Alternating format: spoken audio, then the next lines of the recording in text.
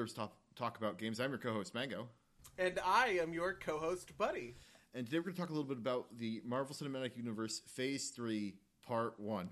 Before we do that, Buddy, I want to talk about what it is we're doing this podcast. We have made this so difficult for ourselves, like the way that we're talking about these MCU movies.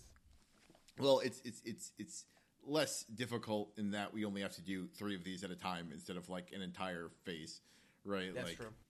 Talking about 6 movies in 60 minutes would be a tall order, I think. But anyway, so today we're going to talk about Captain America: Civil War, Doctor Strange, and Guardians of the Galaxy 2. In that order, right? That's the release order. Yeah, I think so. Took some time over a well-deserved Thanksgiving break to relax and enjoy the Marvel Cinematic Universe. I guess let's just start with Civil War.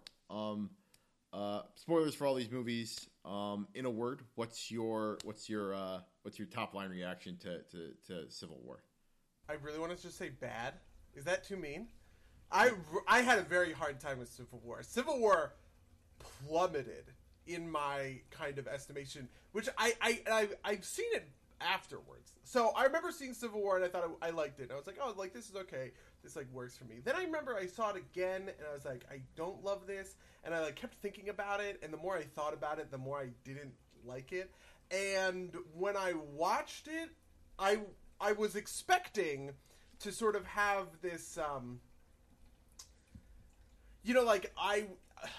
lot of the times when I am in that headspace, I have this thing when I watch a movie like that, and I then see all the good stuff that I had forgotten about, right? So, like, yeah.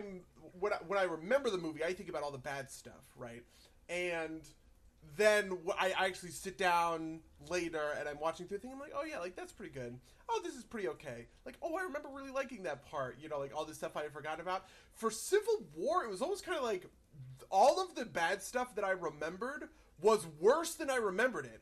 And then there was all this other stuff that I was just like, this is terrible. So I just like really did not like it. It was a very, very poor experience. All right, I'm excited to jump into that because like I thought it was all right. The thing that stuck out to me the most about it, honestly, was that it really felt like Age of Ultron Part 2 in terms of like themes and like where it was going, because it's more about like the fallout of Sokovia, but like we discussed last time, Sokovia, like Ultron itself, is about kind of the fallout of being like the Avengers, right? Like it was like, it was focused on saving people rather than on, it's like, in this one, they're going to focus on making sure the civilians don't get hurt. And then the next movie is like, guess what? It didn't happen, even though it looked like they didn't actually do that, right? Like, this is one of my core problems with it, is that it feels incredibly weird. I wrote in my notes, like, this State Department lady has nothing. Like, Sokovia was an omnicidal threat. Everyone on the planet was gonna fucking die. And you want to tell me that, like, a couple of boulders falling on a bit... Like, it's just ridiculous. Like, the calculus that is at play. And the movie agrees with that viewpoint. But it's just, like, it's so limp-wristed that it makes me furious. I mean, so, I think that it doesn't aggravate me. So, like, the State Department thing, maybe, but, like... The part of this that's like, like this mother is irrationally angry. That's not a thing that like that's a thing that speaks true to me, right? Like, even if it's justified, right? Like the fact that it happened and it bothered this woman immensely makes sense, right? Like to me, especially for I guess someone in this, like someone who doesn't want to place their trust in the superheroes, right? Like that feeling, even if it's not rational, makes sense to me. And Tony's reaction to it, I think, also makes some sense to me. But I do agree with that. And I do want to be clear that I think, like, in a philosophical sense, it works, right? When it is Tony and Cap talking later in Berlin, right? And, like, Cap has done whatever, and Tony is trying to get him signed. That conversation is actually the very best part of Civil War. That is, like, Civil War at its peak, right? Because it is divorced from the actual sort of, like, material reality that they are both living in, right? The thing that sucks with General Ross, Secretary Ross, right? He's the Secretary of State in this. is that he's like showing you like pictures or whatever from the Avengers movie, from the fallout of Winter Soldier or whatever, and it's kind of just like it rings insanely hollow, and it just bothers me to my absolute core. Which to be honest, I get it in a certain sort of sense, and I don't know that I like blame the filmmakers or whatever. Like, this is bad, and I think it's bad, obviously, but I think it actually does come from a place like outside of that, where it is like it's not like irresponsibility from the filmmakers. I think it is irresponsibility almost from like the fans, or like us as a like as a movie watching community, kind of like asked for this in a way that I think is pretty harmful and stupid. What do you mean by that? Kind of. Okay, so Lindsay, the best way I can explain this is with another movie. Lindsay Ellis has a video about the Beauty and the Beast remake, where she talks about how the thing that sucks about the Beauty and the Beast remake is that movie goes out of its way to like correct a bunch of plot holes in the original movie, but like the act of like nitpicking and correcting these little nitpicks in the original movie just destroys the original movie's kind of like magic, right? That you actually shouldn't really listen to the criticisms of pedantic fuckboys on the internet who are making CinemaSins type videos about, actually it's about Stockholm Syndrome or whatever. You know what I mean? Because like at the end of the day, that makes the story worse, and I feel like it's the same sort of thing. I think focusing on civilian casualties in this way, and specifically in this way, by the way, I feel like you could have taken like other, like there could be other ways to tackle this problem, like the Civil War comic book, for instance, actually, that are much more like feasible. Tackling the civilian casualties this way, I think, is something that came out of the fans, right? That like fans got angry at the amount of collateral damage that was happening in these superhero movies, and so this is sort of a response to that. But the response to that actually is no fun and not interesting and bad. Do you see what I mean? Yeah, maybe. I don't know. I'm not convinced that that's like why this happened. I think that Civil War was a very popular comic, right? And this was an easy way to like sideways into that, right? Like this is a way to do this. Well, so this is the thing. I think the Civil War comic does it right. The thing that the Civil War comic does is it doesn't do it with the Avengers. It does it with a bunch of C-list heroes who are legitimately dangerous and reckless and fuck up in a gigantic way, right? Like these are people who are glory hounds. All they want, they're filming a reality TV about their shitty superhero team or whatever, and they get a school full of children, 800 children killed. That is a perfect way to set up this sort of thing, because it's not the Avengers' fault, right? Like the Avengers are also in this world and also in this category of superheroes, but the reason that registration comes about is because there are other bad actors in the superhero community, right? And so if the Civil War movie wanted to take a similar tact, I would absolutely agree. But the Civil War movie takes the tact that, actually, when a couple of people get rocks dropped on them on a gigantic alien invasion that threatens to destroy the whole world, right? That's the real problem. And not even... Okay, so the other thing is that I watched these movies so close together. The real thing that killed me here is that in the Avengers movie, the government that would be sanctioning the Avengers, who are now asking the Avengers for restraint, is also the government that fired a nuke at New York City. And it's just like, this is ridiculous. I can't possibly handle it. Yeah, I mean, maybe I'm showing a little bit of my hand there, but like governments being hypocritical is not a thing that seems unrealistic to me. But okay, that's fair. I get that. Just like so, I take all of what you're saying, and I think it's right. I just kind of wanted. I don't think I agree with the idea that you're presenting, which is that this was as a result of like fan complaining. I think this was just like a way to shoehorn in Civil War in a way that didn't require them to like make a movie about C-list heroes or like do it in a smaller way. Yeah, I guess I agree with that. It's not insanely well supported. It's just kind of like a gut feeling, I guess. No, I so I don't really have better proof than just, I don't know. The correlation that's there. That's fair. That's fair. But I think the real thing, and this is completely different, the real thing that this made me feel, though, is so okay. Do you remember in Infinity War we talked about Infinity War, and we talked about how Infinity War didn't get the Guardians of the Galaxy and didn't get Thor and kind of ruined Thor and ruined the Guardians. And that really sucked, right? It felt like these characters kind of got ruined for like drama. Their drama got spent prematurely or in a really bad way. This is the core thing that really this is the new thing. This is the thing that I remember having these same complaints about the kind of like the fundamentals of the consequences of the civilian fallout, when we reviewed this movie 4 years ago, right? But the thing that I don't remember is this feeling of they took something I liked and ruined it, right? In this case, it was the Avengers, right? They took that Avengers dynamic I liked a lot, and they kind of ruined it in a way. And that's the thing that really drove Civil War down, that I didn't remember. And this time watching it, I was like, this feels exactly like what Civil War did to the Guardians of the Galaxy, right? Where it just ripped the whole team apart kind of out of nowhere, and it just didn't feel congruous with the world and the characters that had come before it. Which isn't to say that the characters themselves make sense, and I think Captain America, right, in this movie, Tony Stark in this movie, they have a real sort of through line or whatever. But the Avengers as a unit just don't feel like the same Avengers that were in Ultron to me, which is what really hurts. That's the thing that really sucks. Do you know what I mean? I think I get that. Yeah. I mean, I think they probably move too fast. I think this is also a problem I have with Guardians 2. We'll talk about that later, but there's because they want to get to the big showy moments, there's and because it's movie series, right? I feel like if this was a TV series, you could have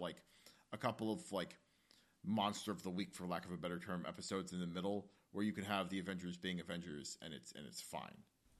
Yeah. No, I actually think that that's a really core piece of the puzzle, to be honest with you, right? The way that these crossover events work in the comics is they are big momentous things, right? But then there's always all this connective tissue because people have their own series, right? There might be a big Avengers crossover book, Infinity War, right, sort of thing.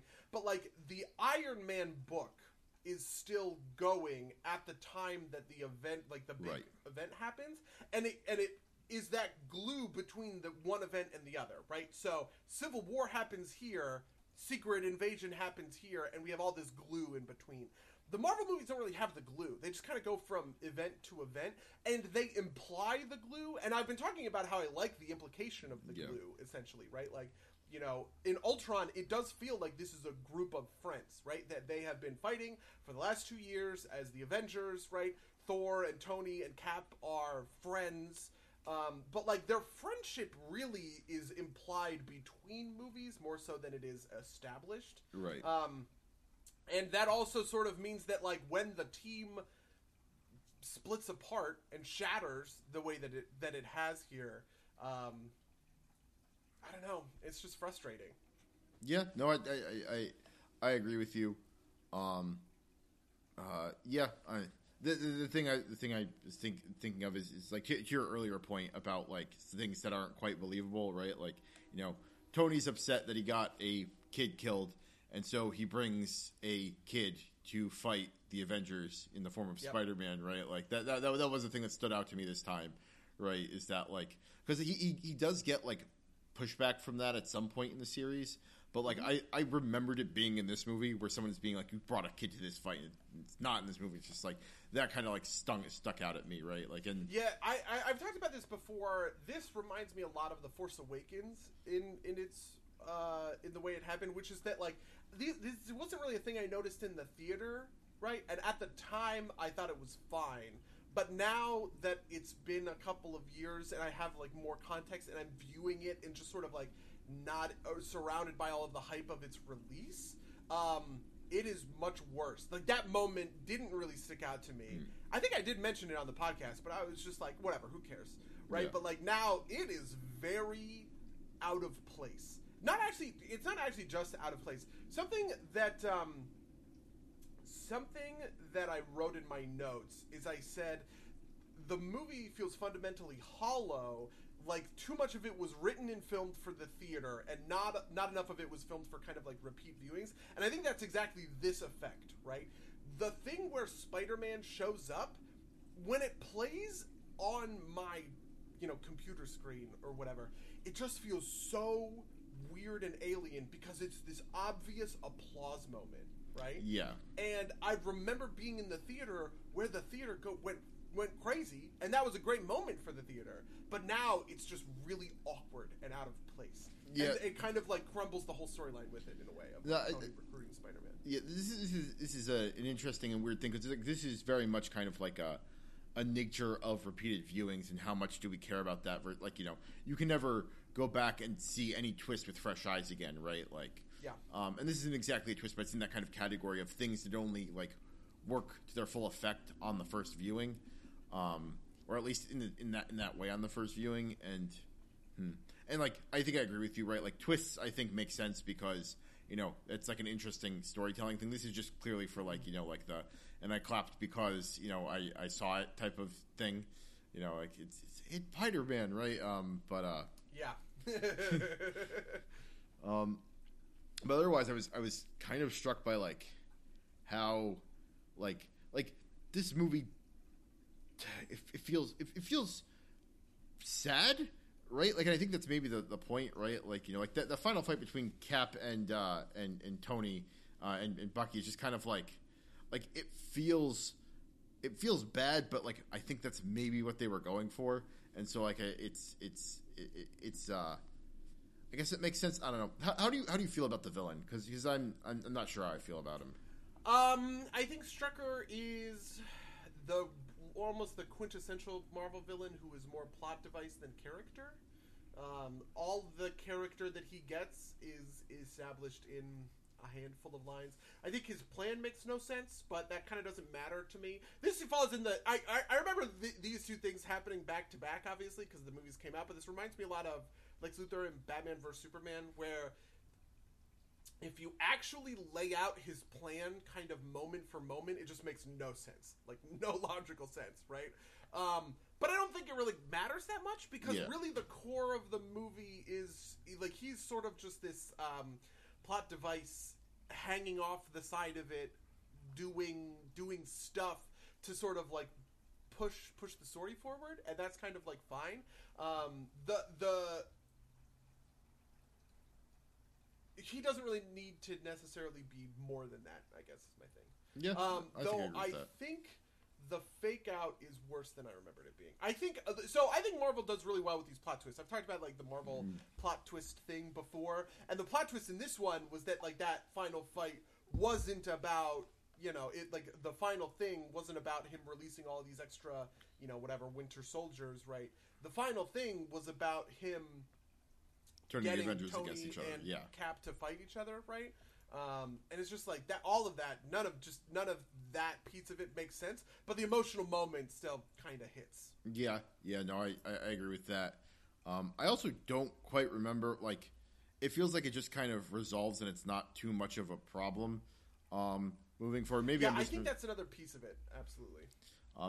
And that's a forward-looking problem, right? Like this is one of those things where like we've talked about like how like viewing the series as a whole can change the movie, right? Like I think like we've talked about this with the prequels, right? Like I think that like the later prequels make the earlier prequels better in some senses, and I think in this case, I think that the later like the like this is a potentially nice setup point that I don't think gets paid off very well later on. Yeah, I think this is another piece that's like disappointing. I feel like I'm optimistic about this kind of things in movies, right? Like I always want to give the movie kind of a future benefit of the doubt, right? Something happens and it's cool and it kind of sets up future stuff, and I'm like, oh, that's sweet. I hope that kind of pays off.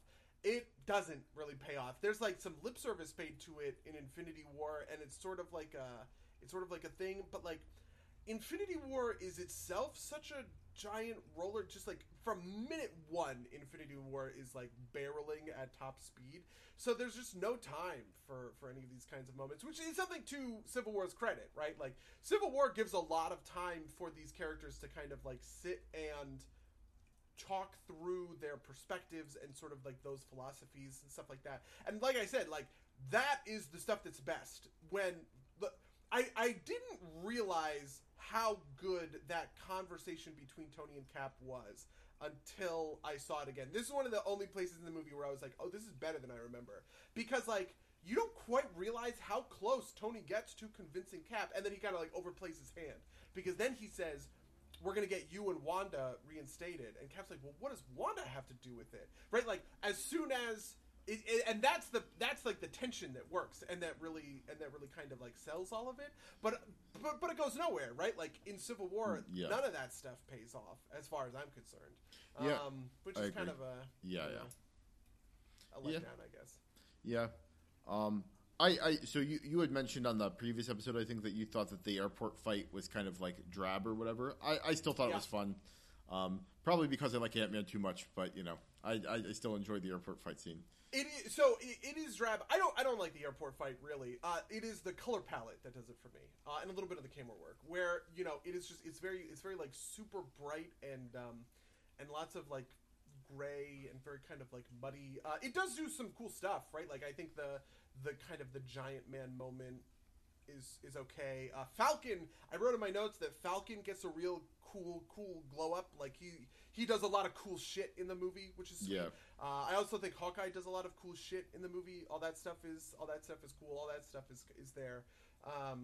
But the real thing about the airport fight that kills me is there is no real consequence. Right. Because I remember that we talked about this because Rhodey doesn't end up actually. Rhodey doesn't fucking die. He just like walks away, and the process of Rhodey getting hurt is much worse, right? Because it's like this contrived accident where like Vision misses or whatever. If it was, I just wish it was more substantial than that. But Yeah. I don't know. There's a saying. Sorry, what were you gonna say? No, I was gonna say I think it could have even worked if Rhodey was like permanently crippled, right? Like. And like maybe like needs the War Machine to like walk around or something. Like you could even do like a whole plot with that or whatever. But like by like even towards the end of this movie, he's already partially fine, which is like I think a little. And he's cracking jokes about it, right? And he's like doing this whole Tony Stank business, which is like quintessential Marvel movie humor, right? Yeah. Ruining the drama of the moment in order to get in like a cheap laugh. Yeah. So yeah, like that's my thing with the airport fight. If the airport fight had some real kind of, I don't know, consequences, people were getting really hurt. Like I believed that they were trying to kill one another, or like really hurt one another. Whereas this is almost kind of like I don't know, just like everybody. There's just it just doesn't feel like there are any stakes to it. Nobody's heart is in it, and it never gets more dramatic than it is. So, or even if they had paid it off forward, right? Like I could buy that. Like they weren't trying to hurt. Like they were trying to like take each other down without really hurting each other. But like this is like the thing that really drives that wedge. And like we said, it doesn't really pay off in the future. So. Yeah, and the thing is, it's there in the other pieces of the movie. It's absolutely there in the Tony.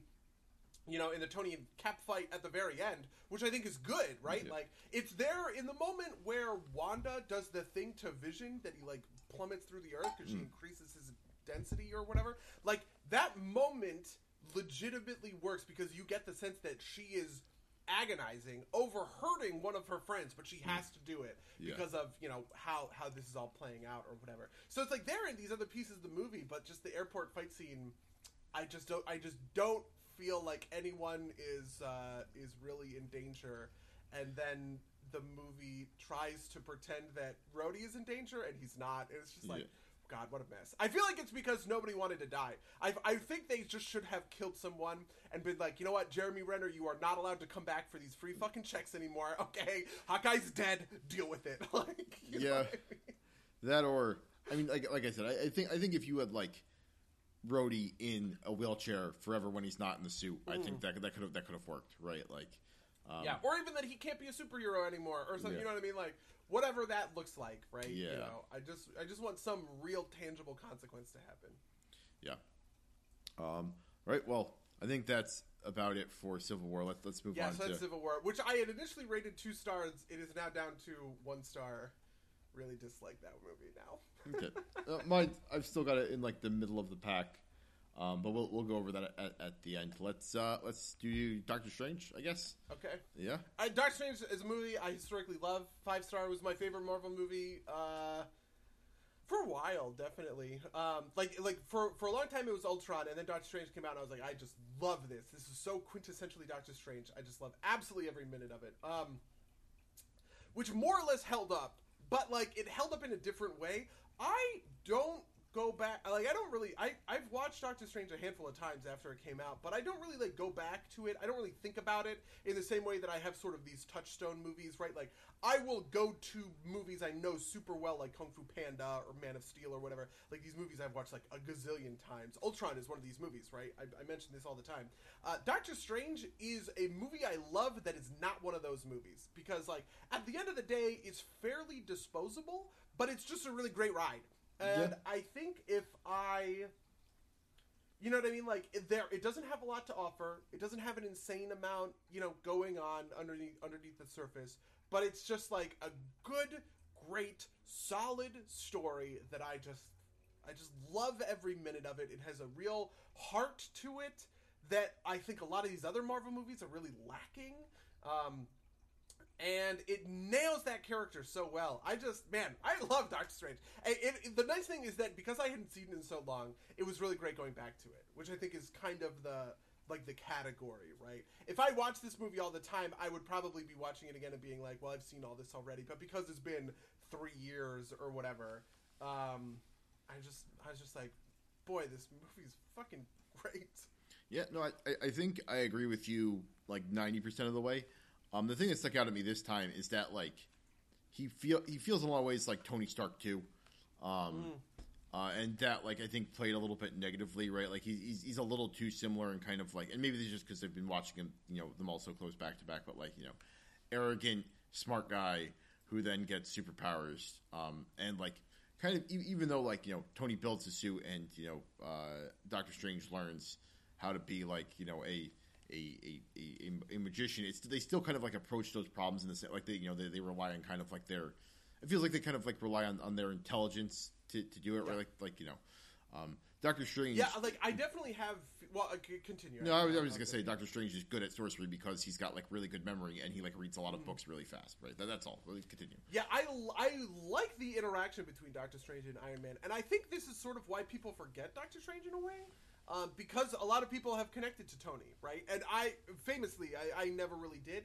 And that is, I think, why this movie works for me so well. Because it does a lot of the things that I wish happened in Iron Man movies. Like, so for instance, Doctor Strange is pretty appropriately punished for his arrogance in the script of this movie in a way that I wish Tony was punished for his arrogance in the Iron Man movies, right? Like, I talk about in Iron Man 3 how he just feels like this fucking jackass, and I just want to smack him, but like everyone is like, oh, Tony's so kooky and funny and relatable, and just because he's mean to me while he's funny, that makes it fine or whatever. Well, like Doctor Strange is just like biting and mean, and he faces a real comeuppance for it that feels just so much more satisfying, right? Like there's a whole thing that I really appreciate, which I didn't notice before, but like I really paid attention to this time.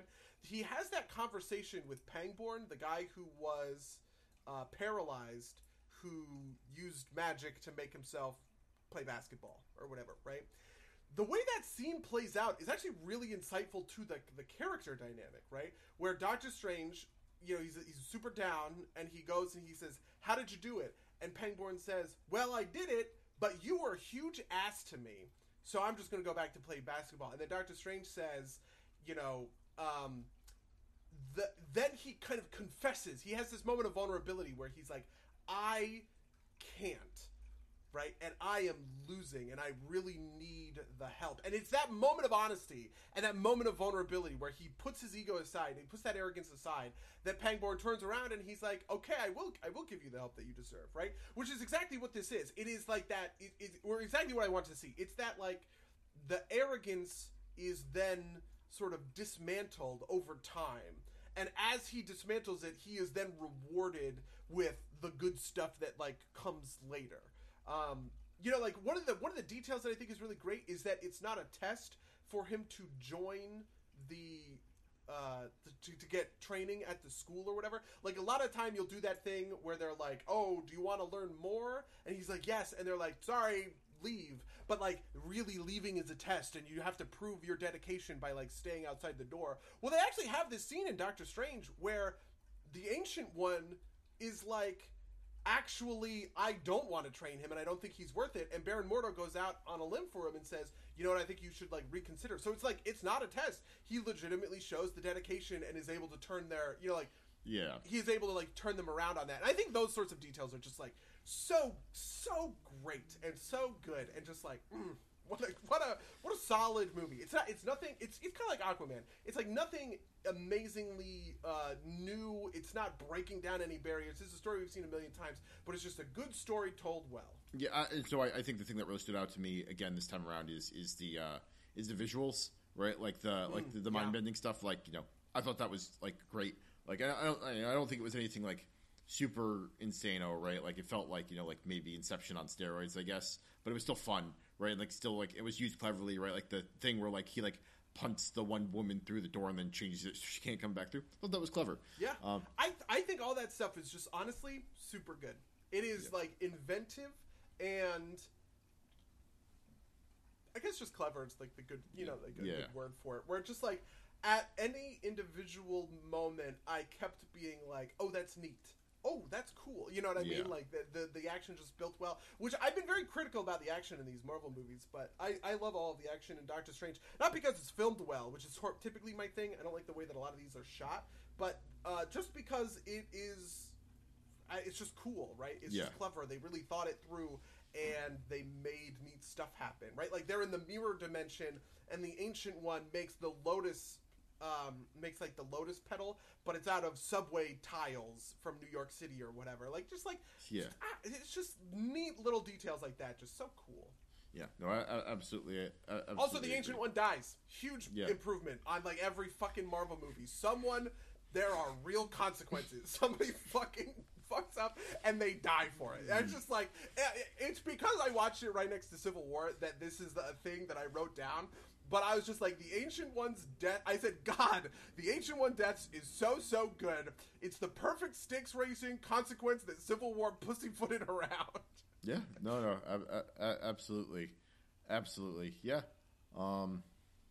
Yeah, I think the only thing that stuck out at me is like, and they try and do their best to be like, and the time stuff is dangerous, so we can't do the time stuff so much, to kind of like get away from what is obviously a problem in the future, right? Like, it's like, well, the world's gonna end if we don't do the time stuff, so you can do the time stuff now, right? Like, and I think that mostly works, but still kind of like, like, that'll forever be a kind of like, why doesn't Doctor Strange show up and solve this with the Eye of Agamotto, type of deal? But I think that's like more just kind of like a yeah. I mean, even just having the fight scene in the reversing time Hong Kong. That was the great. I mean, it's just so fun. Cool, right? Yeah, it was super fun. Like throwing the guy in the thing as the bricks are like coming back in from the demolished building. Just like, I don't know. It's just stuff like that's good. I do have a bunch of problems with this movie, or not a bunch, but I have some problems with the movie. This has some of, if not the worst, Marvel humor in there. I would agree. I had completely forgotten all of this, right? Where there's that whole bit with it's like, and who are you, Mr. And he's like, well, actually, it's Doctor. And he's like, okay, it's Mr. Doctor. And I'm just like, fuck off. I hate this. I hate every second of this. Like, I want to like Wang, but I think like 90% of the stuff he does just falls flat. Like like Beyonce, it's like that was like whatever. Then like the thing he like like he doesn't laugh at anything, and then he laughs at some jokes. Like, that fell super flat to me, right? Like, yeah. It reminds me of you remember how you really complained about the "what are those" moment in Black Panther? Yeah. It is that version. It's like that cringe almost, but in this movie, oh yeah, I hated all that stuff. I also think that Caecilius sucks and is maybe one of the worst Marvel villains out there. Like, ultimately, I don't think it harms the movie that much, because again, Marvel movie villains are mostly plot devices. But I just sort of wish they didn't spend time on him.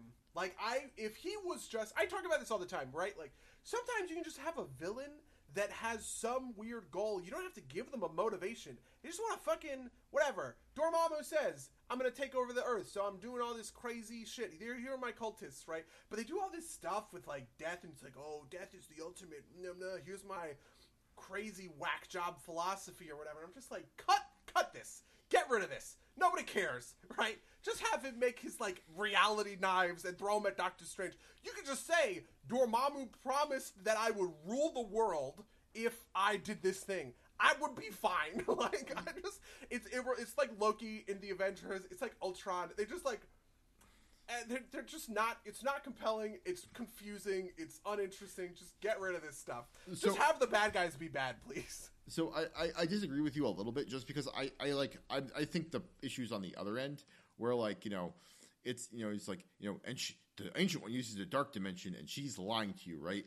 And, like, Doctor Strange is like, wait a minute, that's true. And he brings it up, and then it's immediately just turns back over, and it's like, oh, that was fine then. That's okay. But then that, like, causes Bardo to go off the deep end, right? Like, which just, like, feels like you need at least a little bit there for, like, that to make sense in kind of, like, the, you know, you need at least, like... And it's crazy to me that it's not Baron Mordo who calls her on this, right? Like, it just seems to me like the obvious thing you do is you have Doctor Strange tell Mordo, and Mordo is the one that freaks out. But in that moment, it is Doctor Strange who's like, well, actually, the Ancient One, you're using the Dark Dimension, and that's bad. And it's just like, if this is Mordo's thing, just give it to him, and we don't have to deal with this, like, weird... Because it is so weird that Steven just immediately after is like, oh, actually, this is fine. Not a big deal. Not a big deal at all. Yeah. I mean, it's kind of interrupted by that action scene, but just philosophically, it doesn't make a lot of sense. Yeah, I think if I were to redo it, I think, you know, like, when he undoes the damage to the book, like, he realizes it, and then Bardo sees it, and he realizes it, and then, like, he brings it up later or something, and then you kind of, like, Steven understands, right? Like, or, you know, like, at some point, like, you know, because Steven, I think, like, as a character, it makes sense that he's like, well, you do what you have to do sometimes, right? Like, I think that makes sense for his character, right? Like, I think, like, and I'm interested to see, like, Bardo in the future. I think Bardo will be an interesting villain in the future, right? Because, like, he's like very Rorschach, right? Like, you know, and so I think whenever, you know, Mountains of Mysteries or whatever the thing is, if it deals with him, I think that'll be interesting. But you know, I just don't think it's handled well. But I think that's ultimately a minor point, right? It's easy enough to yeah. Like, I think all this stuff is honestly pretty minor. I also have a couple of problems with. I think the movie. I don't think the hospital stuff works in the moment. In, like, the fight scene, for instance, like, this actual projection fight scene is cool, and I like the thing about them trying to save the Ancient One's life, and she slows down time, and they have that astral projection conversation. I think that part is great, or whatever. So there's a lot of stuff with this, like, hospital stuff that I enjoy, but ultimately I think this Rachel McAdams Christine character just, like, doesn't really work. She pretty immediately falls away. It's not like she came back in any of the other movies. It just feels... She feels sort of, like, vestigial in a way, right? Like, we've kind of moved past the point where all of these characters need their girlfriends to be in the movie. Like, you can just have a superhero movie where there's no love interest. That's fine. We're fine with that, right? And so her character and some of this, like, ancillary hospital shit, I'm just kind of like, nah, I could live without it. Yeah, I think it's supposed to be, like, you know, his, like, just to show him arcing, right? Like, he, like, you know, it's his arrogance bringing back, but, like, like, again, she is like Pepper Potts in that, like, she's around when the plot needs her to be, and then, like, you know, is, like, off-screen written out of the movies when it's inconvenient to bring her in, right? Oh, like, my God. And then she comes back in the next movie, completely reconciled, having her banter with whatever, because it's just the needs of the movie or whatever. I hate that shit. Yeah, I feel like I would just want to, like, get rid of this. Like, I don't know. The hospital stuff for Doctor Strange is part of, like, the pilot episode and is never part of anything else after that. You know what I mean? Like, nobody ever goes to Doctor Strange for medical advice in the comics or whatever. So kind of, it just sort of, like, overstays its welcome. If Christine was a character that just only showed up in the first act to tell Doctor Strange he's an asshole and then ignore his emails later, I actually think that would actually kind of be better. Because, you know what? Sometimes you don't get closure. You don't get to reconcile with people. And that's okay. That happens. We move on in our lives, and Steven needs to move on from this. I don't know. I just, like, I feel like that stuff doesn't quite work. Isn't amazing, but... I also think it's a little bit too crowded, right? Because like I think a big moment for Steven is right. It's like he hands the scalpel off to the other doctor that he was telling off. It's like you need to do this. You need to save the Ancient One, and then the Ancient One dies, right? Like if you think about that for like a second, it's just kind of like it's if I wanted to view it with, I actually think that the perfect time for Steve, like in a certain sense, I think this is why the Stephen is the one to bring the Ancient One's transgressions up, so that conversation they have when she dies is like more impactful, right? Like he is feeling shitty towards her, but in her dying moments, she is able to convince Stephen that actually she did the best she could, and right. That's okay or whatever. I think that's the moment they're really kind of going for, but it doesn't quite work because it's not set up well, and I think it's because it's all moving too fast. There's too much going on. Yeah. I think it's actually a good transition point to jump into the Guardians of the Galaxy 2, because I think that's like the chief flaw with Guardians of the Galaxy 2. Really? Yeah. Okay. Yeah. So I still enjoy this movie. This movie of these three movies falls in the middle for me on the scale. It also falls in kind of like the upper middle quadrant for me on the total rankings. And that's my initial thing. I'll go into the pacing stuff after you give your top line, because I want to give you a chance to do that. My top line for Guardians of the Galaxy is I remember not liking this movie in the theater, coming around on it later because I watched a couple of like YouTube videos where people kind of like talked about it more, and I saw some of the deeper stuff in it, and I now like it quite a bit. It was 4 stars for me on Letterboxd, and now it might be a 5-star movie. I really like this one, just because like, in a certain sense, my eyes have been opened to all of the good stuff, and there is a lot of it in here. Probably, this is the most thematically and kind of emotionally complex Marvel movie that we've gotten, just because there's a lot of characters with a lot of stuff going on who are going through a lot of different kind of like arcs, and I appreciate that. Like that's the stuff that I always talk about wanting, right? This is kind of like the ambition that I respond to in movies. So like, I don't know. Now that I've kind of been primed to see it in the right way, I really had a great time with this one. Though some of the action sucks, so is what it is. Specifically, the final fight. I do not think the final fight is great, even though it apes the shit out of Man of Steel, which, big rip. So to your point, I think there is a lot going on in this movie, but I think some of that's to its detriment. Like the thing in particular that hits me are the relationships with Yondu, which feel like they are rushed in and out the door because he has to build up these relationships. It's like the one that makes that really like I think works the worst is the one with Raccoon, with Rocket. Really?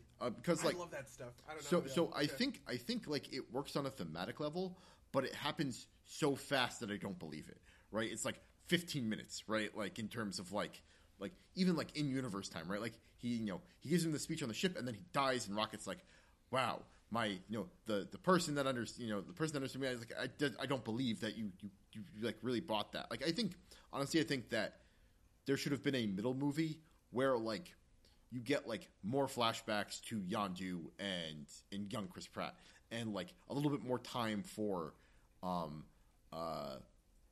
for Rocket and Yondu to grow closer. Like you could just do like the gold people plot because like ultimately they don't really matter, right? Like yeah, see, I think they are the ones that don't fit in this movie, and I think that there is some detritus in there that I don't love. Like I think that they're all ultimately like okay, but if anybody kind of sticks out in this movie like a sore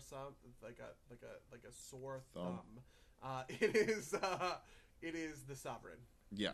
I think I agree, but that's why I kind of want to. I ideally want to split this, right? Like you give a little bit of time to like develop the problems, right?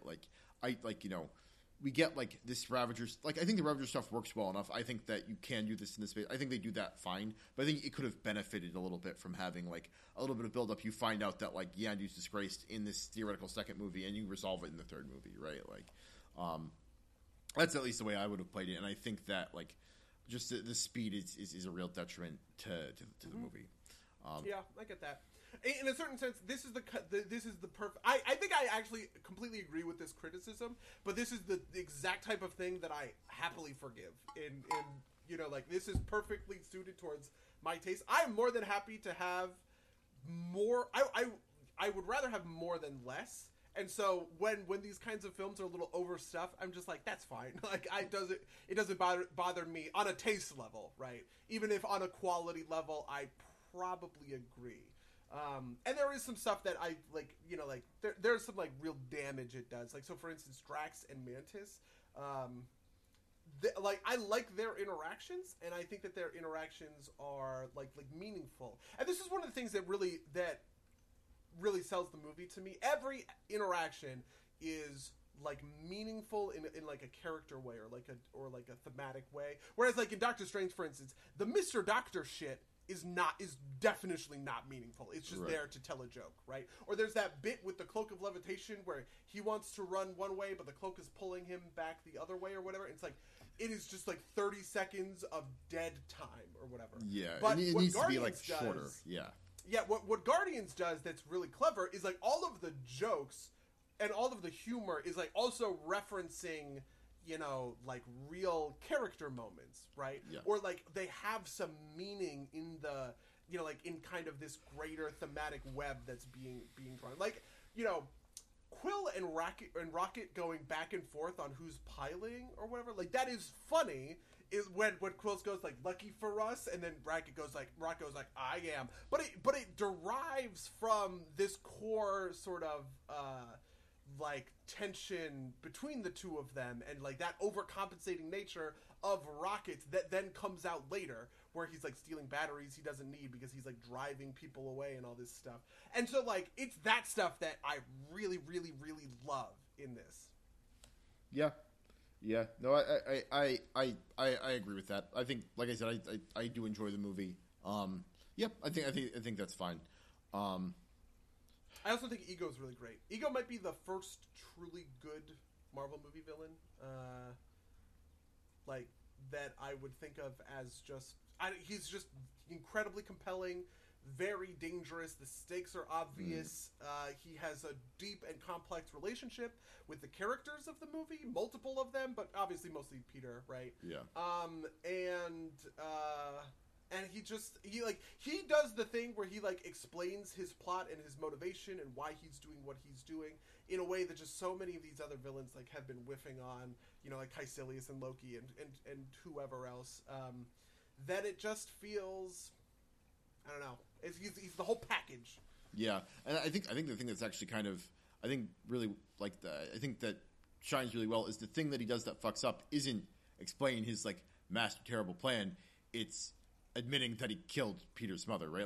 Which I think is good for like Peter's characterization, right? I actually really hated that moment at the time because I remember feeling it was incredibly. It's wild to me how differently that moment hit. Because I guess at the time it just felt kind of almost out of nowhere because I just wasn't clicking with the movie. But now that I'm sort of I see it better, that moment just works so well because it is true, right? Like this is a guy who it doesn't. I don't know. I think at the time it just felt sort of like random and out of place. But now it just feels perfectly in line with his character and exactly the kind of mistake that a super egotistical villain would make, right? Like he just literally doesn't care about these people, and so he off the cuff references how he murdered one of them in order to attain his thing because he just doesn't. He's incapable of the empathy to understand how much that matters to Peter. It's like I don't know. That just felt so. Right in line with everything we had seen, where before it really stuck out as a sore thumb for me. Man, well, I need to stop making that euphemism.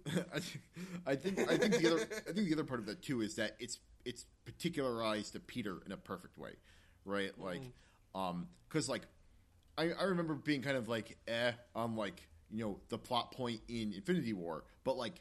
This happened, I forget exactly, but it happened in the first movie. It happened in Guardians of the Galaxy 2. And so it makes, it really makes sense. They do the work to make it make sense for him in Infinity War that, like, he is very emotional and, like, he will lose his temper and it will cause problems. But I think that, like, they do the work to justify it and it makes perfect sense. I actually think the moment where he just pulls out his guns and shoots is one of the greatest. Yeah. It's like a Han shot first kind of thing. Yeah, or Indiana. Somebody, yeah. Like, somebody once described the Guardians of the Galaxy as actually a villain movie, which I don't agree with. But, like, you kind of get it. Like, in a certain sense, they're always bickering, they're always fighting. They are kind of naturally pretty mean, and also pretty mercenary about their like work. They're not like typically, you know, like selfless in the way that sort of superheroes are. And this is the perfect thing that goes along with that. You know what I mean? Whereas, I don't think Captain America would immediately pull out his guns and start shooting. It 100% makes sense and is perfectly in line. And I think just like, I don't know, a cool moment that Star-Lord does that exact same thing. They're anti-heroes, but without like being edgy, which is not a combination you see often in current media. Yeah. I think that's a perfect way to put it. But what was it? So something I think I liked the first time. I remember liking the first time around, but I absolutely despised this time was the he might have been your father, but he's not your daddy. I thought that would have been a lot better if it was just left unsaid, right? Like, because that's like, it's like, you know, like, yes, this theme is coming through crystal clear, and then they smack you on the nose with it because in case you didn't get it. The problem with me for that line is that in the last like 2 years, the term "daddy" has become very loaded. For like, people make jokes about like, you know, Elon Musk is cave daddy or whatever, and like Jordan Peterson, you know, like these daddies, I don't know. It's like entered the Twitter like lexicon, so I can't hear that line. Like, this line predates all of that stuff, but I just can't hear it outside of that context anymore. So it's just like, oh, Peter has a fucked up relationship with Yondu apparently. Yeah, I get that. Yeah. It was like that, and the I only have one breather and one jetpack thing, right? Like, you know, like that makes sense, but it also felt like they pulled it out a little too late. Like, I feel like if they had, you know, like, you know, a couple minutes, you know, a couple like, or maybe like 15 minutes earlier, be like, you know, Rocket's like checking something, and it's like, oh, I only have one left, whatever. Like that would have, but if to me it felt cheap the way it kind of just like happened at the end. It's like, now we will force the problem. Yeah, I also this is part of my criticism of the end. I think that action scene at the end is just too complicated. Which is funny because this is something I praised about the original Guardians, right? Where like I liked that all of the action scenes had all of these component parts, and it was very trackable, right? Where what was going where, what was happening, like the prison break or whatever, where you could kind of see they were breaking the team apart and they were all accomplishing their individual objectives and then kind of coming together a little bit later down the line. This action scene also does that same thing, but I think it's just kind of like, I don't know, it's just like overly complicated. There's so much going on. It's kind of hard to track, you know, who is where and doing what on the planet, kind of like in a geographical sort of sense, which is sort of where I think like that bit sort of kind of falls apart for me. And I just sort of wish Yondu had a more straightforward sort of sacrifice than this whole thing with the rebreather or whatever. You know, just shoot the guy and have him bleed out in your arms. Like, classic shit works, man. Yeah. No, I think I agree with you on that. Yeah. I don't know if I've got a lot more. I don't really have any more like complicated thoughts to put in there, though. I am kind of dreading the next slate of movies, just because I kind of forgot how I really didn't love the Guardians of the Galaxy the way that I do now. The Guardians of the Galaxy have gotten a bigger boost from this rewatch, and I think that's going to make some of like the later stuff hurt a little bit more. Yeah, no, so what's up next on the docket? I always have to go back to this list. So it's Spider-Man: Homecoming, Thor: Ragnarok, and Black Panther, which that's not a bad set. Yeah, that'll be fun. That is a very interesting set. I've seen Spider-Man: Homecoming is not one that I have revisited often, but Thor: Ragnarok and Black Panther I've seen a couple times. Yeah. Black Panther might be the Marvel. Nah, that's not true. Ultron is probably the one I've watched the most, but I've watched Black Panther a bunch of times on like Disney Plus or whatever. Yeah. So we've got those. So with this it's that one, and then it's Infinity War, Wasp, Marvel, and then Endgame and Far From Home. So we have to do 3. We have to do 4 of these for Phase 3. Why did Phase 3 have so many more movies than the other ones? I think it's because the 2 Spider-Man movies got put in. So if you pull out Spider-Man... Well, it's also a little bit weird that Infinity War doesn't end Phase 3, which it feels like it should to me. Yeah. For instance, it's sort of... I don't know. I don't know. there's we'll talk about it, I guess. How was your week? Tell me all about your life. I mean, well, first let's do our final rankings, and then you can tell me about Shadowlands, because I'm sure Shadowlands is you're gonna want to talk for half an hour about Shadowlands. This is what I'm super excited about talking about. That's true. All right, so what is so go for it. My top has been Age of Ultron this whole time, and that remains. I actually do think, which is a little bit different than I would have guessed. Because like I said, I thought Doctor Strange was my favorite after, but Age of Ultron just has more stuff going on. It sort of like stood the test of time a little bit better, and because of that, Doctor Strange hits in that number 2 spot. So it's Avengers, Age of Ultron, Doctor Strange, and then Avengers 1 from 2012.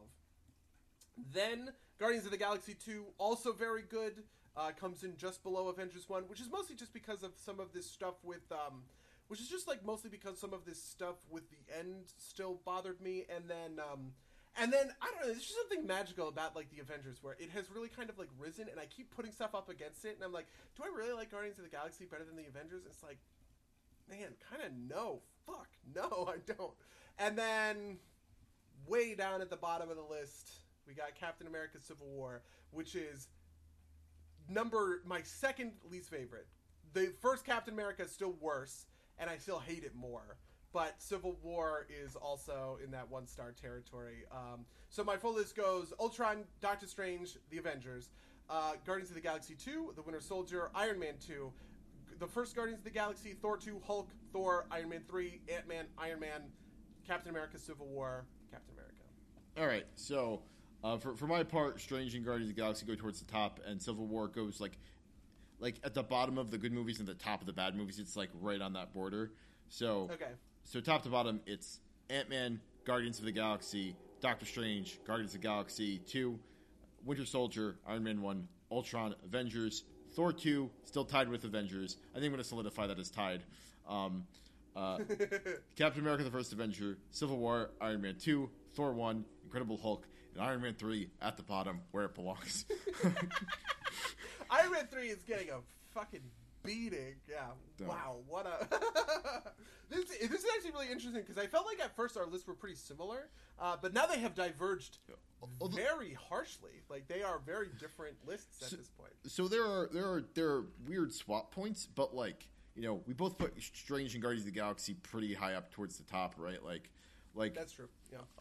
I wonder, like, I feel like we'll do this at the end, but I feel like on the movies where we're similar on, there's not going to be that much difference, but on the movies where we differ, they're going to be very different, right? Like if we, yeah, for sure. But tell me about Shadowlands. Okay, so I told the story to Mango off the cast, but last night was Tuesday, which was officially a week, right? Shadowlands launched essentially on midnight, but like kind of into Monday, technically speaking. It was a week of Shadowlands being out, and we all did /played, which is the command that you can use in game to see how long you have been playing your character, right? Your overall time for this entire character's lifetime, and also your time at whatever level you're at. So I leveled Bairn, my main, to 60 in the first 2 days, because I took that whole week off from work, and I was just playing Shadowlands. Rachel and I were playing together. She was playing Orahe, her main. I was playing Bairn, my main. And we got to max level at the end of the second day, which meant that I had about 5 days of being 5.5, like 6 days of being max level, and my time played at the time was 13 hours, or 3 days and 13 hours, which is about half my time waking. More than that, actually. About 60% of the time I was awake, I was playing World of Warcraft. Which is great, because I have been missing this feeling. I've just been like so hyped for Shadowlands and just really in a WoW spot for so long, but there was nothing to do. I had already done all the cool stuff in 8.3. I had gotten my achievement for the Keystone dungeons. We had gotten ahead of the curve, like defeating N'Zoth, and I had all these characters at max level. They all had gear rankings. I was getting like these the achievements for putting the time in or whatever, and then I was sort of like left with like 3 months of just like, well, there's no use doing anything. I just can't get rewards really from doing anything, and so it's just so nice to hit an expansion, and now I'm getting like upgrades, and we're running dungeons, and I'm looking at it, it's like, ooh, this is a great item for me, or whatever. Like, it's just been so long since I've had that feeling. Because for the longest time, it was just like, you know, like I'd get an upgrade like once a week, at max, right? If my like Mythic Plus chest rolled well, or whatever the case may be. And so that just like feels great. That just like is such a cool sort of like feeling to have again. And yeah, Shadowlands systems are neat. They're very different than the Battle for Azeroth systems, but in like a way that feels sort of weirdly gratifying. I'm actually a little down compared to the way a lot of people are, just because they really loved like that, like some of these changes. But like, so for instance, okay, so one of the things that bothers me a little about Shadowlands compared to Battle for Azeroth is that like there is no infinite grind, which I know sounds crazy and stupid, but hear me out. If you like playing the game, like if you like doing stuff in the game, it's nice to always have like value to be gotten even at very low rates out of the stuff that you do, if that makes sense, right? So for instance, for me it's Torghast. Torghast, which is this it's this like instanced mode, but you can do it solo, you can do it in 2 people, 3 people, in all different combinations. You can do 5 healers if you wanted, you can do tanks or whatever. And the whole gimmick behind Torghast is it's a roguelike, right? So as you are progressing through the dungeon, you're getting these powers that are dramatically altering the way your character works and is built. So for Warrior, it might increase the duration of Blade Storm by 40%. It might reduce the cooldown of Mortal Strike, and you can stack these powers, right? Like, I had a run where I reduced the cooldown of Mortal Strike so many times that I just didn't have a cooldown, and I was just running around. The only thing I was just hitting with my most powerful ability over and over and over again. I had a run where I was my whole thing was I had a whole bunch of defensive powers, and I just didn't die because my main defensive, its duration was increased and its cooldown was decreased, such that I could just always have it up, and I'm just always parrying, and nobody could ever melee me ever again, and stuff like that just like feels sweet. But the thing is that Torghast only has weekly rewards, right? So when you play Torghast, when you walk in, you get that max level reward. If you complete the floor 3 of Wing whatever, you get the dust, which is very valuable. It's the stuff you use to craft legendary items, but then you just can't do anything more. And I want to play more Torghast, but there's just like nothing you get out of it, I guess, besides like loot, like gold, right? Like vendor trash or whatever. So that's sort of the world that we live in. Not all pieces of Torghast are open, and they have promised that there is a mode for people like me who just they just like the roguelike stuff and they want to do more of it. So it's not all open because the raid isn't open, Mythic Plus isn't open. Torghast caps at the 3rd. They call them layers, right? They caps at the 3rd layer, but the layers go all the way up to 8. The next 3 layers up to 6 open with the raid, which opens next week, and then the final 2 layers open with the Mythic raid, which opens the week after that. So, you know, hypothetically speaking, I will report back and say, oh, it's super fun to play Torghast because I can just grind Twisting Corridors this whole time. And then, but the other thing that they have done is they have sort of changed some of the systems to be very focused on, like, the big gameplay mechanic, which is Covenants, right? You have the 4 different factions, and you sort of pledge your loyalty to one of them. But a lot of your power comes out of that choice and that faction, right? And you are, instead of like grinding for artifact power levels or whatever, like you did in Legion, like you did in Battle for Azeroth, you are now grinding for renown, but it's not even really a grind. It's just like a weekly quest, and you can increase your renown by 2 or 3 a week. And so, you know, you just put in a certain amount of the time. I did all of mine yesterday on reset day, and there's just no more power for myself to unlock until next week's quest unlock, which is freeing, I guess. This is the thing that people always talked about, which is that, like, the ability to endlessly grind those artifact levels sort of created a feeling of, like, FOMO, right? Yeah. Where it's like, you're not done with your character until you have done this thing. But now, I can just log in a day and take care of all of my character's shit, right? All of his weekly whatever, all of his rep, all of his, you know, stuff. And if I want to go above and beyond, I can do above and beyond. I can clear all of the world quests. I can do X, Y, and Z sort of thing. But for the most part, the power I'm going to gain each week is pretty easy to attain. So, I don't know. I don't know. That's more or less where I'm at. What do you want to know? Yeah, do you have any questions? The covenants. I know that there has been. We've talked several times about like the potential kind of backlash from the covenants. How is it playing out in reality? In reality, I don't think it matters so much yet. Because the raid isn't out, which is mostly the way that people adjudicate this stuff. I have not seen a ton of talk about Covenant Balance, but I imagine that I will in a week or two. Okay. Right?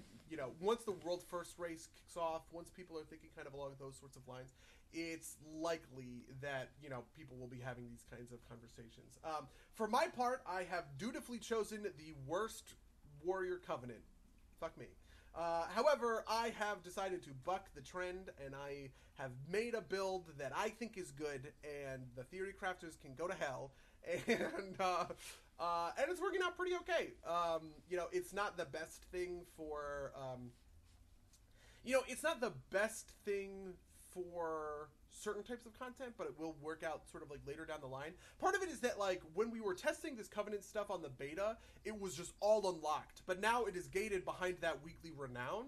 So it is less about like it's kind of like it's like comparing a final build to a mid-game build in like League of Legends or whatever, right? Like, yeah, technically Infinity Edge is better than Phantom Dancer in a final build in a 45-minute game of League or whatever. But actually, maybe Phantom Dancer makes sense in the mid-game when you're getting hunted down or whatever you want to use like Phantom Dancer for, sort of thing. Like, each of the Covenants has their own sort of utility, has their own sort of highs and lows, where certain abilities are sort of shining and other abilities are kind of like falling by the wayside. And I feel like that's pretty natural. So I may have the worst warrior ability in kind of like raw DPS terms, but it's actually changed our gameplay quite a bit because it's a big cooldown. There's a group cooldown, right? Like I plant a war banner, and everybody in the or two people in the banner, two of my allies and myself, all get plus 10% crit chance. So it's like, well, where am I dropping the war banner for the fights? This is something that like we're now thinking on a kind of strategic level about. Right. Whereas if I was just going like the blanket, what the recommended Covenant, I wouldn't be making those sorts of decisions, or like my group and I would not be making those sorts of decisions together. Also, because Phalanor and I play so much together, and he also plays Arms Warrior, it would kind of suck if we both went the same Covenant. Yeah. He went the best Covenant, but also sort of for RP reasons, which is Venthyr, which changes your Execute to a better version of Execute.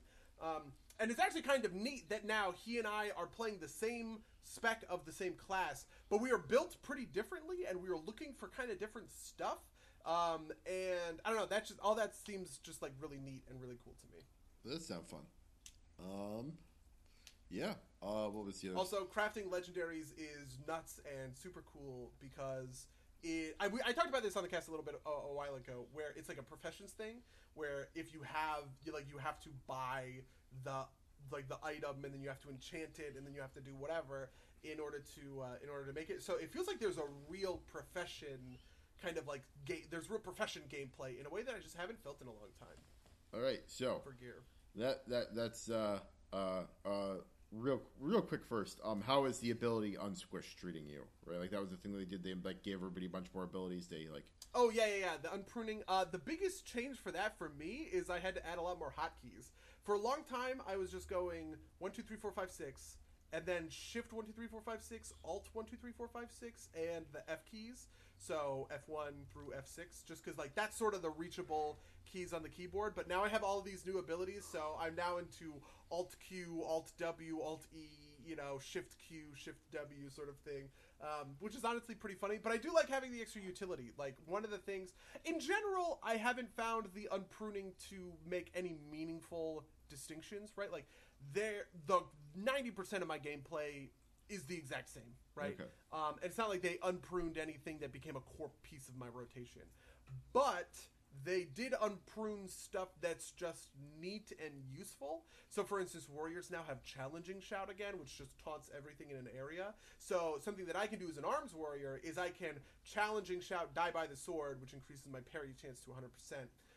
So, like, if a tank dies in the dungeon, I can do a Challenging Shout, Die by the Sword combo to pull all of the mobs, so that when the tank gets battle rezzed, like he can come up and take things. So it's stuff like that. One of the things they improved from hunters, for instance, is trank shot, tranquilizing shot, which removes an enrage effect. So there is that extra utility. If you're a hunter, it's like, oh, can you trank off this enrage? It's like, oh yeah, sure, that kind of stuff. Okay, cool. Back to the profession stuff. I gotta know, how's fishing? Fishing apparently is good. I haven't done any of it, but Rachel and Phelanor both did, and they did a bunch of stuff with it. So I don't know. Apparently that's cool. One of the things about the Shadowlands is the 4 different zones are themed very heavily towards their covenant or whatever. So it is more clear and obvious how and why you want to go fishing, right? Like you want to go to a zone because the fish are going to be in this, in this specific zone doing this specific thing, and they're specific fishing poles or something. I don't really know, but so that I don't think it's anywhere close to Legion, which is probably the most advanced. Yeah, Legion's the gold standard. WoW. And there's some stuff in Battle for Azeroth. There is a bunch of fishing achievements that are cool and give you unique shit, but for the most part, I don't know. Fishing is fishing. And I'm told it's fun. and how's the lore so far? The lore is good, I would say. There's a lot of neat stuff going on, though. So one of the interesting things about Shadowlands is one of the things that you can unlock over time with Renown is access to your Covenant storyline, which is sort of like the Order Hall storylines from Legion, right, or the war campaign from Battle for Azeroth, where you have to unlock over time all of this stuff.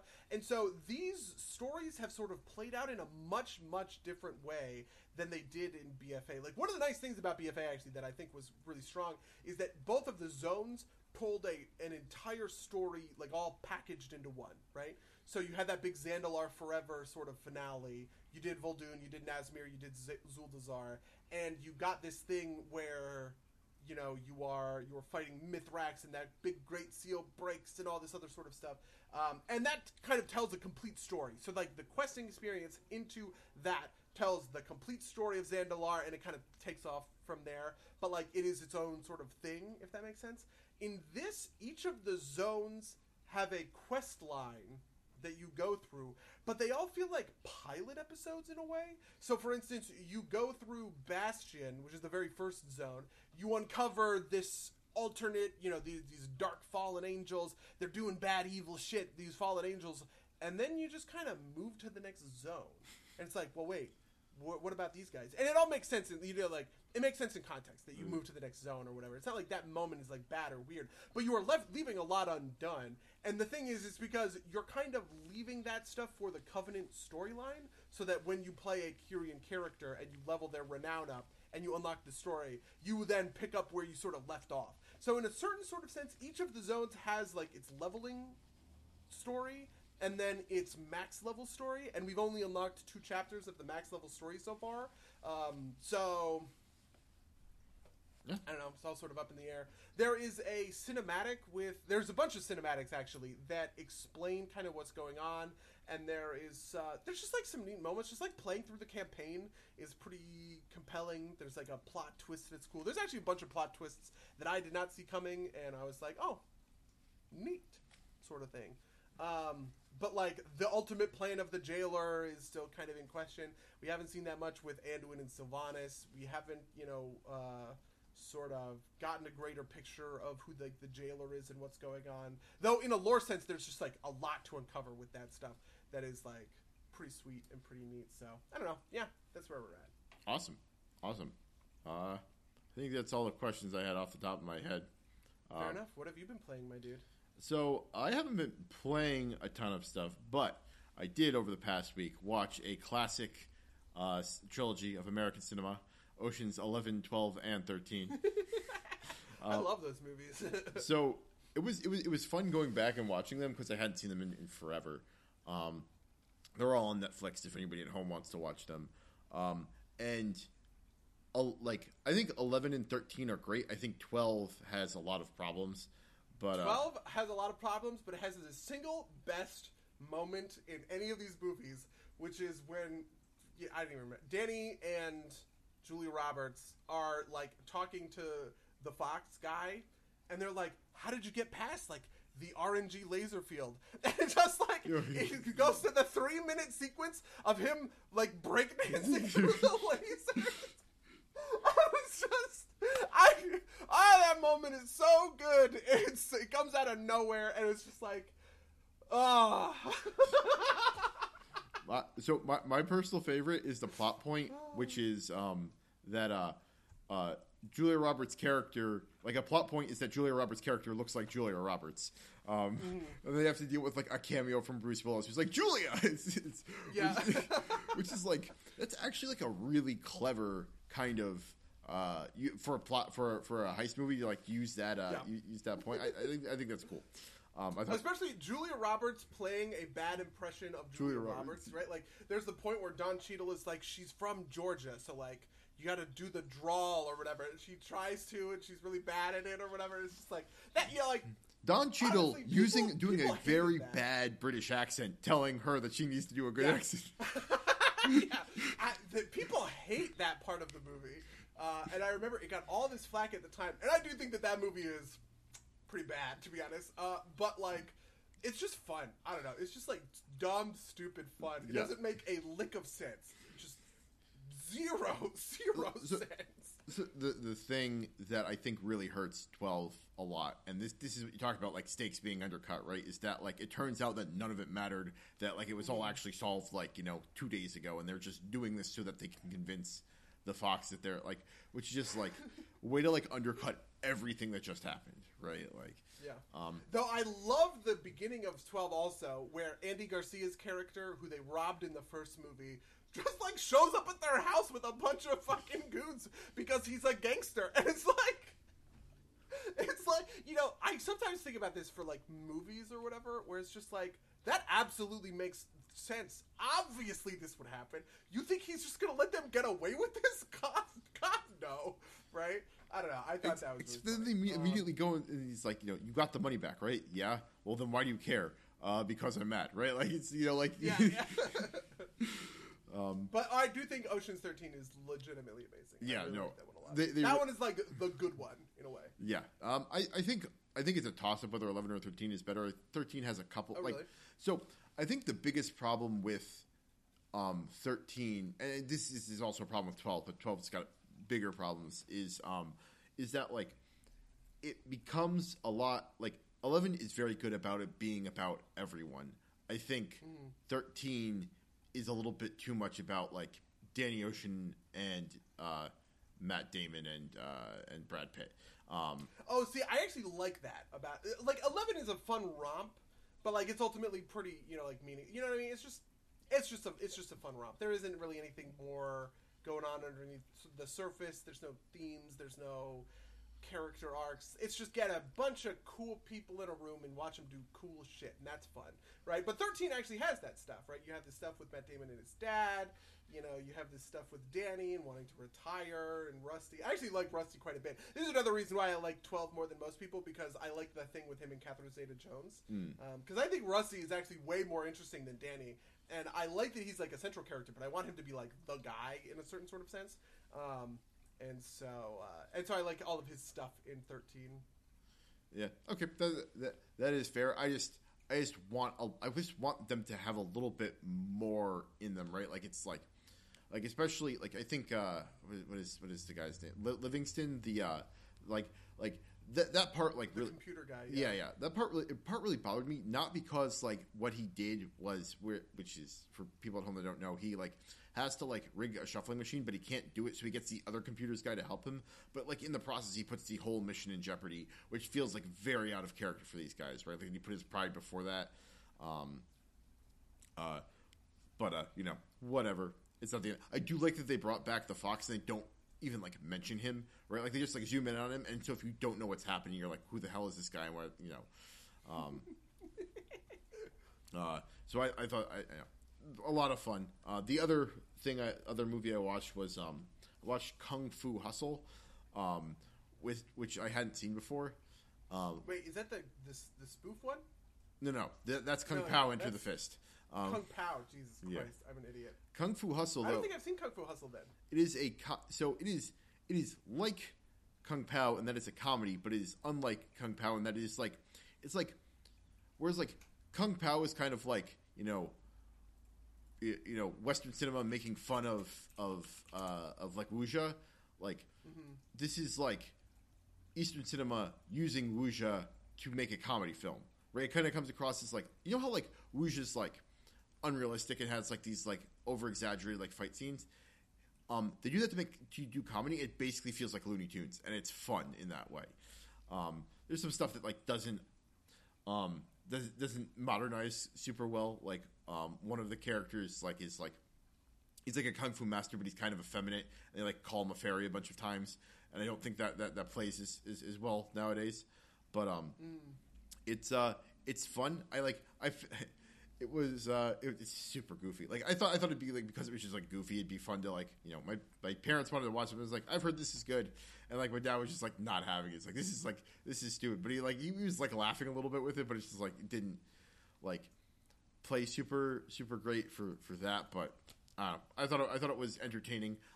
People really love this movie, and I don't quite get that because like the plot's kind of nonsensical, which is fine, right? Like, it's kind of like an attempt to do like my understanding is this is kind of like an early attempt in this kind of cinema space, and for that I'll give it applause. But like, okay, so I do know this guy because he's the Shaolin soccer guy. That would make sense. Everyone at college always wanted to watch Shaolin soccer. Was like okay.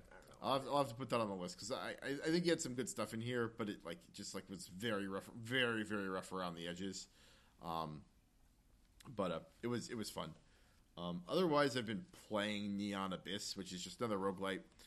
It's like yeah, I know Neon Abyss. Yeah. I know those guys. They're VWoo games or something like that. I think I talked to one of them at PAX. Yeah, no, it's a fun game.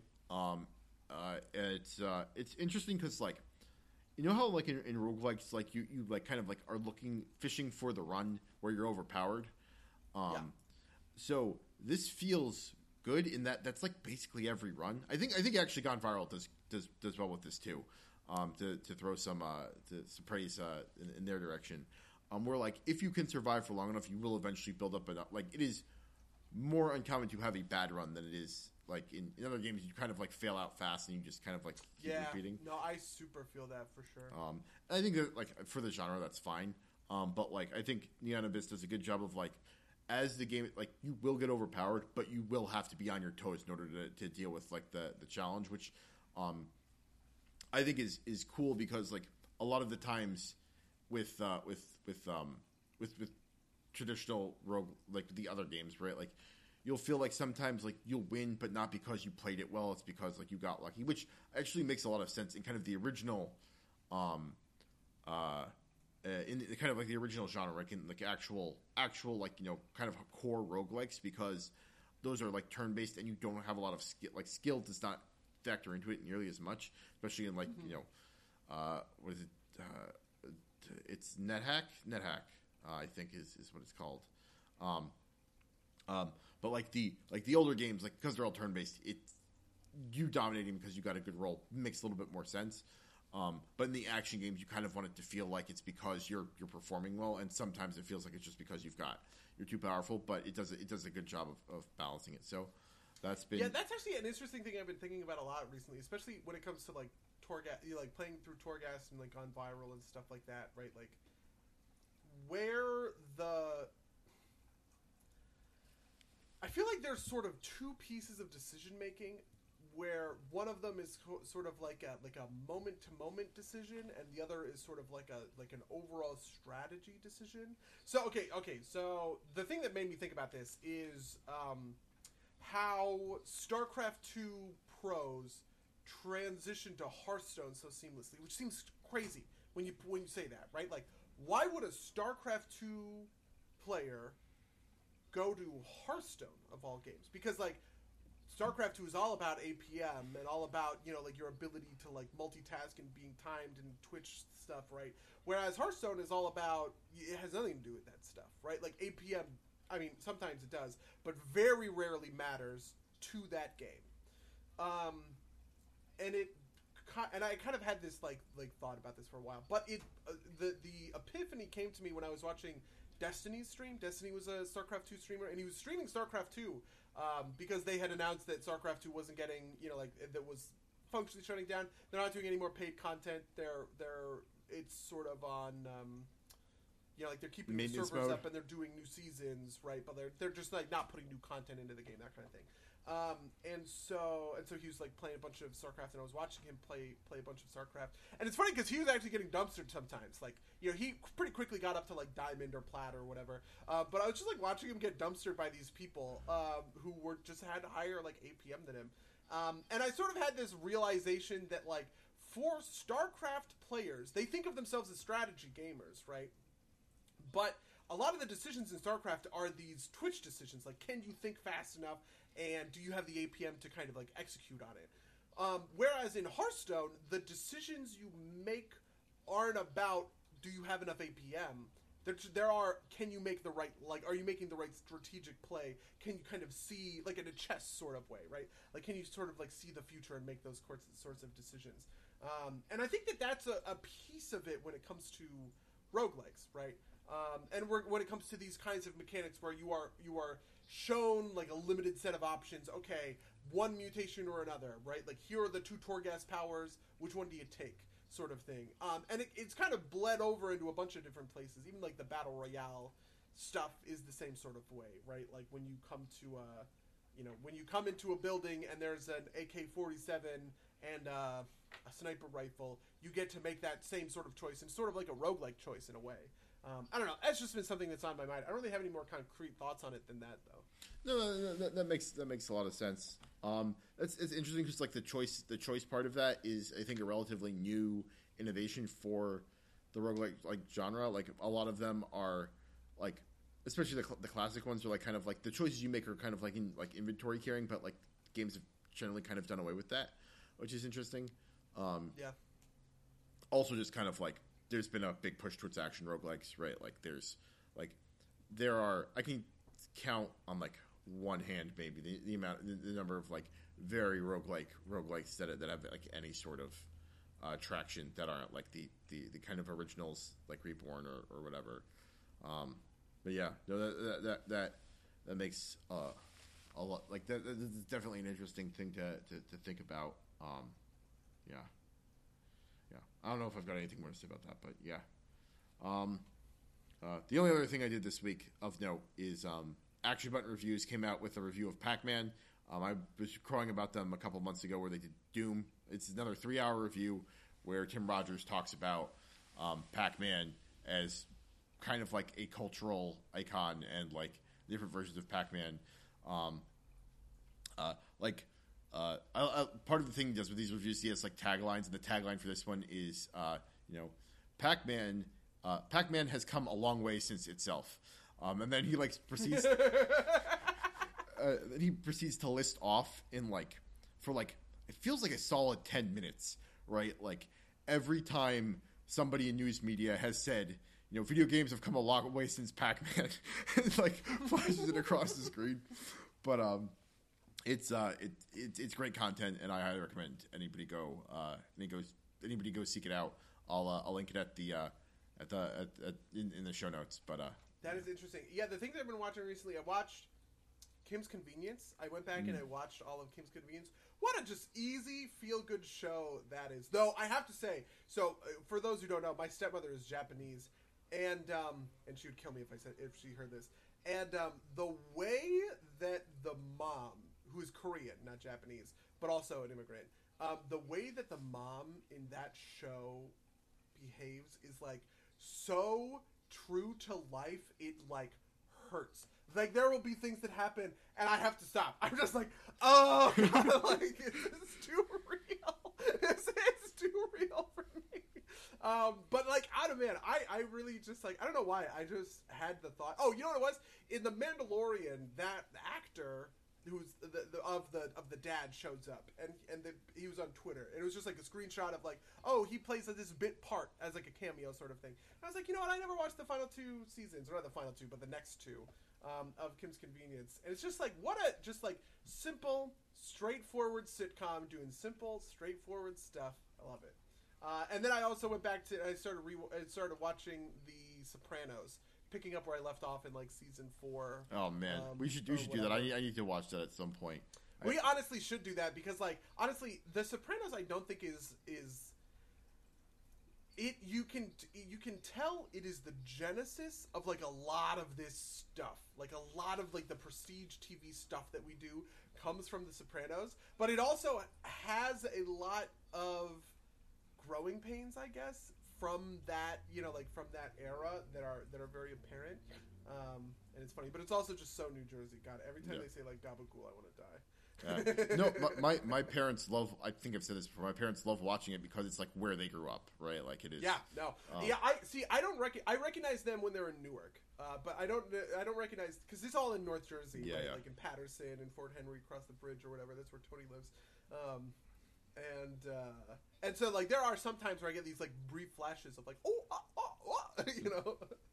Yeah. But yeah. What's the other? Have you been watching any Mando yet? Because I haven't. I have not. I want to. I keep getting fucking spoiled for shit, obviously.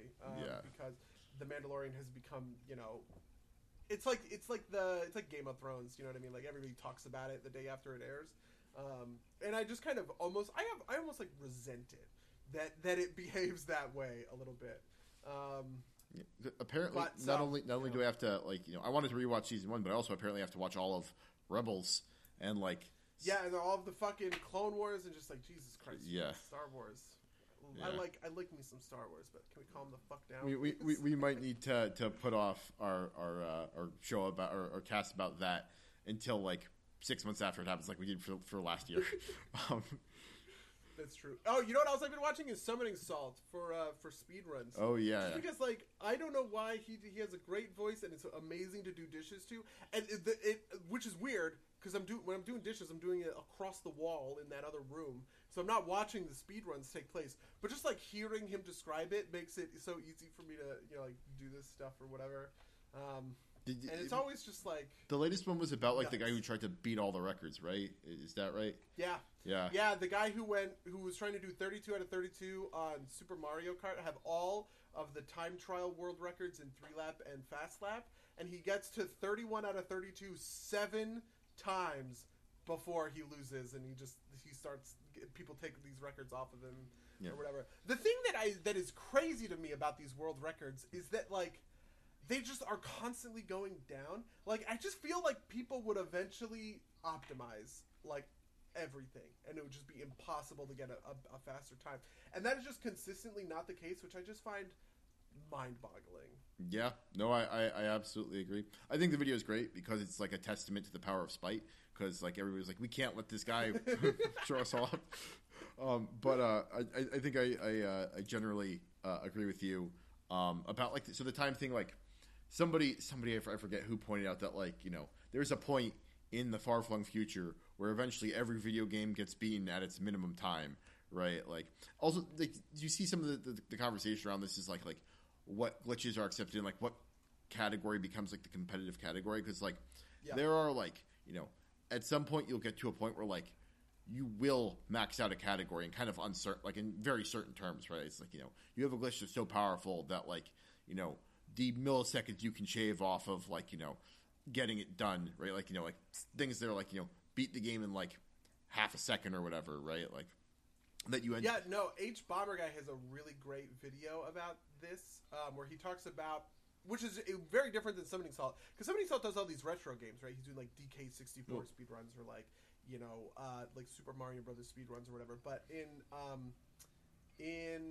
Bomber Guys, he talks about Dark Souls speedruns and how one of the categories uses a glitch that got patched out, and so you literally can't compete in that category unless you have a PS4 that hasn't been updated since whatever, like 2014 or something, right? Like, and so like that category is actually kind of prized in that way because you can't. It's like it's so hard to run it. Yeah.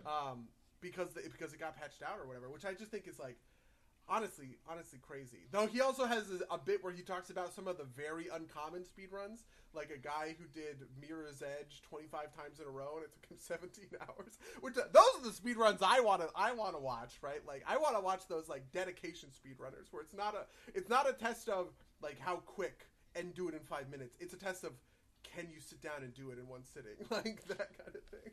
The weird ones are always like it might have been somebody saw, but somebody did one about like blindfolded Mike Tyson, right? Which somebody saw did blindfolded Mike Tyson. I like that one a lot. This is just like the video that kind of like got a lot of traction, maybe like probably like 8 years ago at this time, which is like the 2.5 A press, like Mario Brothers segment beat, right? Like or Super Mario 64. Oh my God, the 2.5. I watched that whole video and I was just like, "What the fuck is going on?" Yeah. Which is the point of watching that video, obviously. Yeah. Yeah, just like the whole kind of explaining there, but like deep because like thinking about like the tech is super cool to me, right? Like I don't ever have any desire to like run speed runs. Like maybe once in a while I'll be like, okay, this is neat for a little bit, but like under like. Part of it's like the programming stuff, right? It's like, why does jumping on the wall in a specific way cause you to jump forward like 30 times? Understanding the programming, the glitches in that kind of way. Like the TASs are almost more kind of interesting to me because like the human accomplishment part of it's like whatever, who cares, right? Like it's about manipulating the game state in a way. But yeah, no, it's absolutely fascinating. I agree with you, but We're butting up on the end of our time, but that we've run over by a couple of minutes. Do you have anything you want to talk about before we get out of here? I do have one small thing that I want to plug. Small thing. I'm giving a talk called "Don't Panic: How to Save Your Game from a Buggy Launch" at the Kiev Games Gathering. It is 5 p.m. Kiev time, which is 9 a.m. Pacific. Who knew? On Friday. I don't actually have like a link or anything yet, but I will include. I don't know. Look at my Twitter or something. I guess I'll probably tweet the link out. So that's the big thing that I want to plug for this week. Do you have anything else? Awesome. I don't think I do, but I do want to ask: is the "Don't Panic" a Hitchhiker's Guide reference, or is that just like a thing you said? It's to be honest, I've been formal. So this talk is about the Spinch launch, Right. and Spinch had a bunch of bugs on its launch, and is kind of all about how we as a company, me as a community manager, right, like we dealt with that problem, right, like how I was talking to the community, what we were. I think I submitted a couple of bugs to you like directly. Yeah, you did actually. One of them was not a bug, by the way. We eventually learned it was because you had played the demo. And the demo uses the same save file, so you had a best time from a demo level that was showing up on your fresh Spinch game. Anyway, that's different. But the point is that so a lot of these talks, a lot of these talks are like how I made my game a huge, crazy success, right? But I wanted to do the opposite. It's like, okay, well, when things don't go as planned, when things are tough, what are the strategies that you can use to mitigate the problem, to solve things, to keep your community on your side, that kind of stuff, which I think we did very effectively with Spinch, like, even though, it launched with a million bugs. Like, I mean, I was petrified that it was going to be, like, not No Man's Sky. Obviously, we didn't have that kind of level of, like, hype, prestige or whatever. But just, like, running into a situation where everyone's leaving these super negative reviews because they're running into bugs all the time, like, that would really suck. And so that we kind of got to the other side without being too damaged. Just like, well, how do I do that? I think that's interesting for people. So there it is. That's the teaser, I guess, the trailer for the talk that I will be giving on Friday. Sounds awesome. All right. Well, with that, then what was it? If you want to talk to us or email us about anything to talk about on this podcast, you can email us at some podcast at somenervousplaygames.com. or somenervousplaygames@gmail.com. God, we skip a week and I can't remember anything. You can watch us at twitch.tv/somenervousplaygames, where we're live right now. If you're watching this later, come watch us live. Normally we're Mondays at 7 p.m., but this week we had some difficulty, so it got pushed back a little bit more. What else? We got all sorts of stuff. There'll be links in the description. Feel free to talk to us anywhere. And since we already did plugs, until next time, dear listeners. Until next time, loyal listeners.